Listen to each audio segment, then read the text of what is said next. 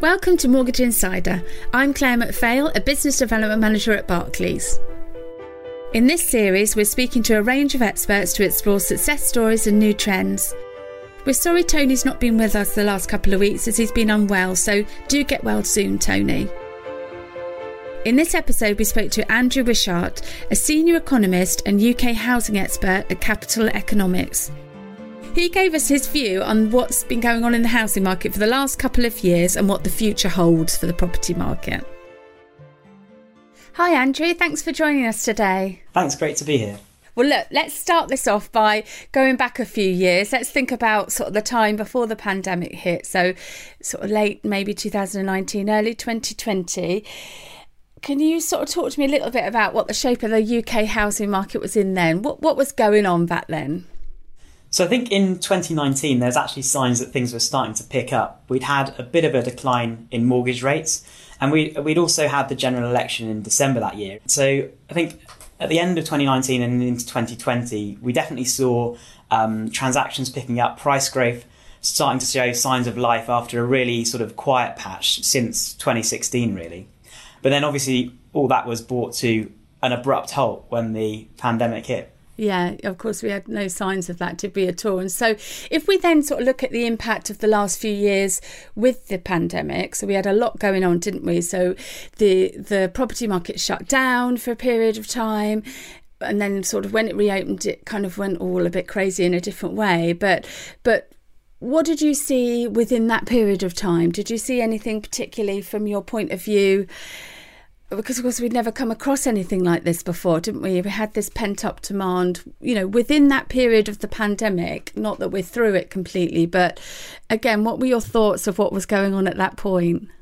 Yeah, I think we were definitely, I think everyone really was surprised by how strongly the housing market reopened. I mean, I remember at first we were sort of talking about pent-up demand, and really at that point it was, you know, that was almost still surprising given that there was still so much uncertainty. And also, you know, we were still worried about the end of sort of policy support. Obviously, initially when the pandemic hit, the big worry was that we'd have, you know, the biggest drop in output in recorded economic history, and that would lead to huge unemployment, which potentially, you know, obviously mean, you know, mortgage arrears and repossessions and big problems.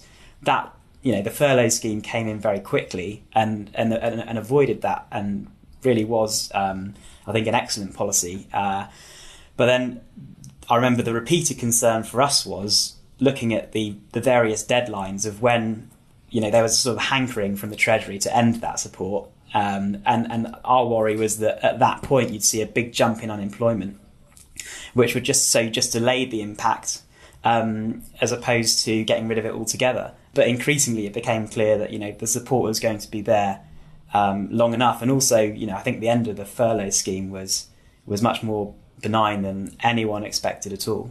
Yeah, absolutely. And I suppose then looking at the housing market today, so, you know, we're already, as crazy as it seems, almost at the middle of 2022, you know, there are a lot of different things that play again. So at the moment, what do you see as the most significant things that are affecting the UK market sort of now as we stand? So I think this year is sort of a year of, I think it will prove a year of transition. We've still got, you know, despite the end of the stamp duty holiday last year, we've still got very strong transactions volumes, and we've still got, you know, very strong price growth. And I think we always point to three key reasons why the housing market was particularly strong across the pandemic period. The first one is, you know, lower mortgage rates, particularly more recently, because I think initially, you know, first-time buyers were less able to really access mortgage finance, but that's become easier again more recently, and a further drop in mortgage rates as people have become sort of more confident in the outlook for the housing market. And then at the same time, you've got that obviously that pandemic effect in terms of people really reassessing their living setup in light of ongoing, isn't working, it? Yeah, absolutely. Is here to stay. And then the other big one is, you know, people stopped spending money during lockdowns, but because of the policy support that's put in place, their incomes were relatively unaffected. Especially for those in the sort of top half of the income distribution, people who typically participate in the housing market, buy houses. And I think you put those three together, and I think those explain quite nicely why house prices surged. They have done in lots of developed countries. And, even though stamp duty holiday ended, we obviously continue to see a very strong market in the first part of the year.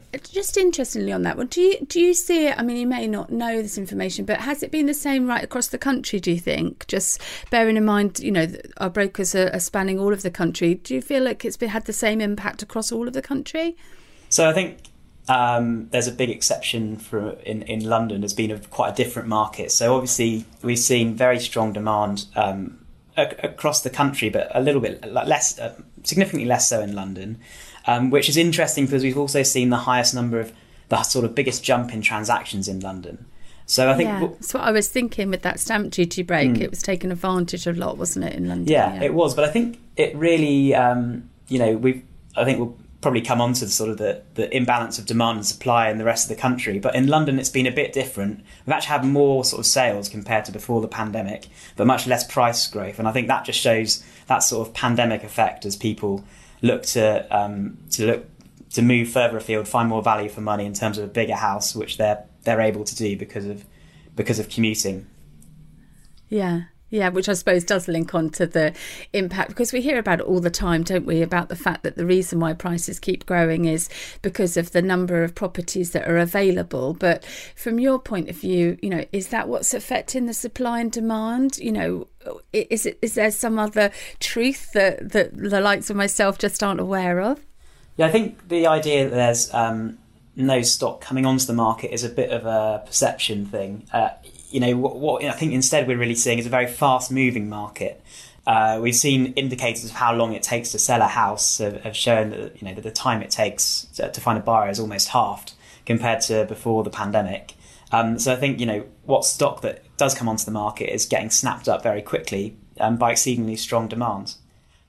No, and it's so true, because it just seems, as you say, that everybody's selling, and it does seem that there isn't a lot on the market. But as you rightly say, it is potentially a perception. So we spoke about London a little bit when we were saying earlier in the interview just about the mismatch. How have you seen it sort of play out regionally for the rest of the country? We know that people have got, the way that they're looking to live with the hybrid working that people can do now, and the fact that people potentially do want a little bit more of outdoor space. So how have you seen that playing out across the country, really? Certainly, we've definitely seen people moving probably from London and from places they can commute to London easily out further away where house prices are better value once you sort of take away that need to live near the office. So a lot of the regions where house prices are lower relative to incomes have been the strongest performers. And a lot of people ask me whether that's going to change. I mean, the weekend I was with one of my friends who's a school teacher in North Devon, and he was saying he's seen his house price has gone up by over 35% since the start of the pandemic. And he's saying, as the pandemic comes to an end, is that going to reverse? And I think the answer is no. I mean, remote working looks like it's here to stay. And those regions are still, even though they've outperformed recently, ultimately London is the place where house prices still look most expensive compared to incomes. So I think that will remain as a change that proves permanent. I would certainly agree with your friend. I think the prices, like you say, will hold out where they are. So thanks ever so much for that one. So if we were looking at the housing market historically, is this reflected any time in the past? Is this an unusual situation, or is this just something that maybe people that have been around, a lot longer would think, well, I remember that back at a previous time, or is this quite unheard of, this situation that we're in at the moment? I think it's certainly there's extra special factors at the moment in terms of how people are reassessing where they live, and the sort of surge in the amount of people can put towards their deposit because of that jump in household savings. But I think at the same time, if you look at sort of where mortgage rates are right now, there's this is almost a little bit of catch up from a market that perhaps didn't fully adjust for sort of the lower level of mortgage rates after 2016. It was just a kind of bit of a quiet patch. So I think right now it's kind of justifiable. But I think the big issue is that, looking ahead, I think the economic outlook is probably much less favourable. And I think really going into sort of the second half of this year, we've got mortgage rates starting to rise quite quickly, and the general economic outlook in terms of the cost of living crisis really starting to affect people. I think, this, looking towards the second half of the year, I think things will definitely slow down quite markedly. So tell us a little bit about what the future holds. How do we see everything panning out over the next couple of years in regards to the housing market? Yeah, I think it's quite an unprecedented sort of economic situation at the moment, really, that we haven't seen for about 30 years. I mean, inflation is already at, pretty much a 25, 30-year high and still rising. And at the same time, the thing is that the labour market is very tight in terms of there's really strong demand for workers and unemployment very low. So I think the Bank of England is definitely concerned that that kind of high inflation will end up pushing up wages, and that'll get into sort of a people increasing how much they need to be paid in order to afford what's happening in the shops, and then that means that inflation stays high. So I think we're definitely going to see a further increase in bank rate over the rest of this year. And the first signs of that pushing up mortgage rates are now starting to come through a bit more solidly, and that's. Yeah, there are definitely signs now that that's starting to weigh on demand a bit in terms of, web searches for property websites have just dropped back to their sort of lowest level since May 2020. Other surveys point to price growth sort of slowing from about 3-4% a quarter recently to sort of 0% a quarter by the second half of the year. So I think we're sort of really at a turning point now. And what sort of impact would that have for people if it does slow down just slightly? I think certainly it's going to rebalance the market in terms of obviously sellers have been in a very strong position for the past couple of years, and I think increasingly mainly because these factors are reducing demand for people to buy homes. The cost of a new mortgage is going up. People are worried about their other finances. I think that's going to mean that buyers probably have a lot more choice. But I think also, it would be a bad thing if house prices continue to rise at the rate they have been. I mean, we've seen, if you compare house prices to average pay, the ratio between the two has just exceeded its highest peak ever, which was just before the financial crisis. I think what we'll hopefully see over the next few years is maybe house prices hold fairly steady, but wage growth is relatively strong, which means that you kind of, without a big downturn in the housing market, you can still have some kind of improvement in that sort of ratio that brings house prices to a sort of more sustainable level, and that more people can afford as well. In regards to the cost of house prices, have you got any data that you look at that would give us any indication of what we would expect over the next few years? Yeah, so I think... in terms of our sort of mortgage rate forecasts, we expect them to rise from about 2% now to 3.5% by 2024, and that's a quite a sharp rise. And typically that correlates quite strongly with slowdowns in house price growth. So we're actually forecasting that house prices will drop back slightly over the next couple of years, by 3% next year and about 1.5% the year after. But of course, that comes on the back of an over 20% gain over the past few years. So we're really looking at reversing about a fifth of the increase we've seen over the past couple of years. And the reason why we're not more pessimistic is that ultimately the jobs market is extremely strong, and we think will prevent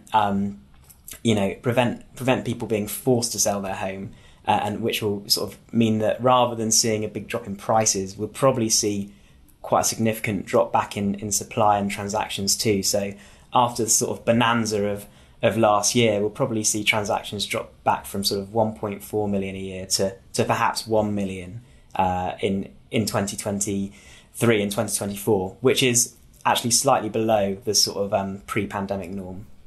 Thanks, Andrew. And I tell you what, it'd be quite interesting to think a little bit, or just to understand a little bit more about the new build sector, and again, how you feel that is going to be influenced over the next, again, year or so, because of course a lot of focus is on that element of it. So where do you see that going as well? Yeah, so what we tend to find is that house builders finish homes and sell them at the sort of a rate that's consistent with the number of transactions in general in the market. So, if you've got a very buoyant market, we tend to see a lot more new builds being completed.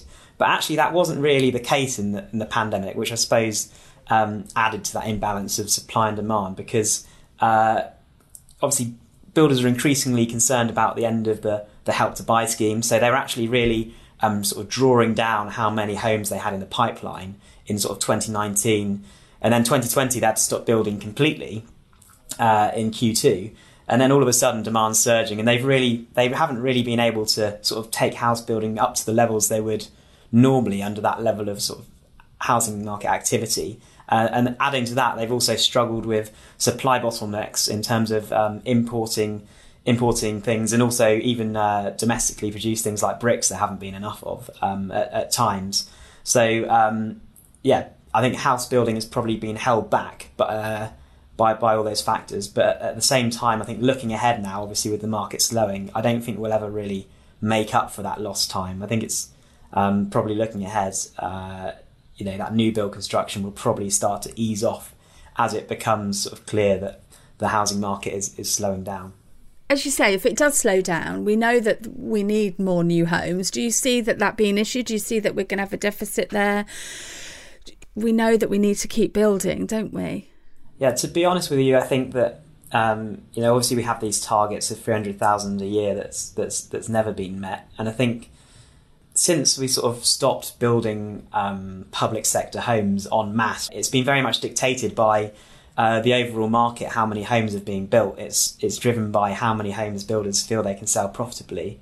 So without that public sector involvement, I think we're probably unlikely to see a pickup to the levels that might be seen as ideal from a sort of social perspective. Lots to be aware of, isn't there, Andrew, and lots to keep an eye on. And so for our mortgage brokers, really, for them, I suppose it's linking all of this information back and just thinking about their current clients that they look after and just looking after them into the future, isn't it? Thinking about them being able to rewrite business for them and just being very aware of what's going on. And so I appreciate everything that you've said today, Andrew. I think we'll find it really helpful. Great, thanks very much. That was Andrew Wishart, a senior economist and UK housing expert at Capital Economics. The views expressed by external guests in this podcast are their opinions only and do not necessarily reflect the views of Barclays. Please rate, review and subscribe, or follow the podcast on Apple, Spotify or wherever you get your podcasts. I'm Claire McPhail. Thanks for listening.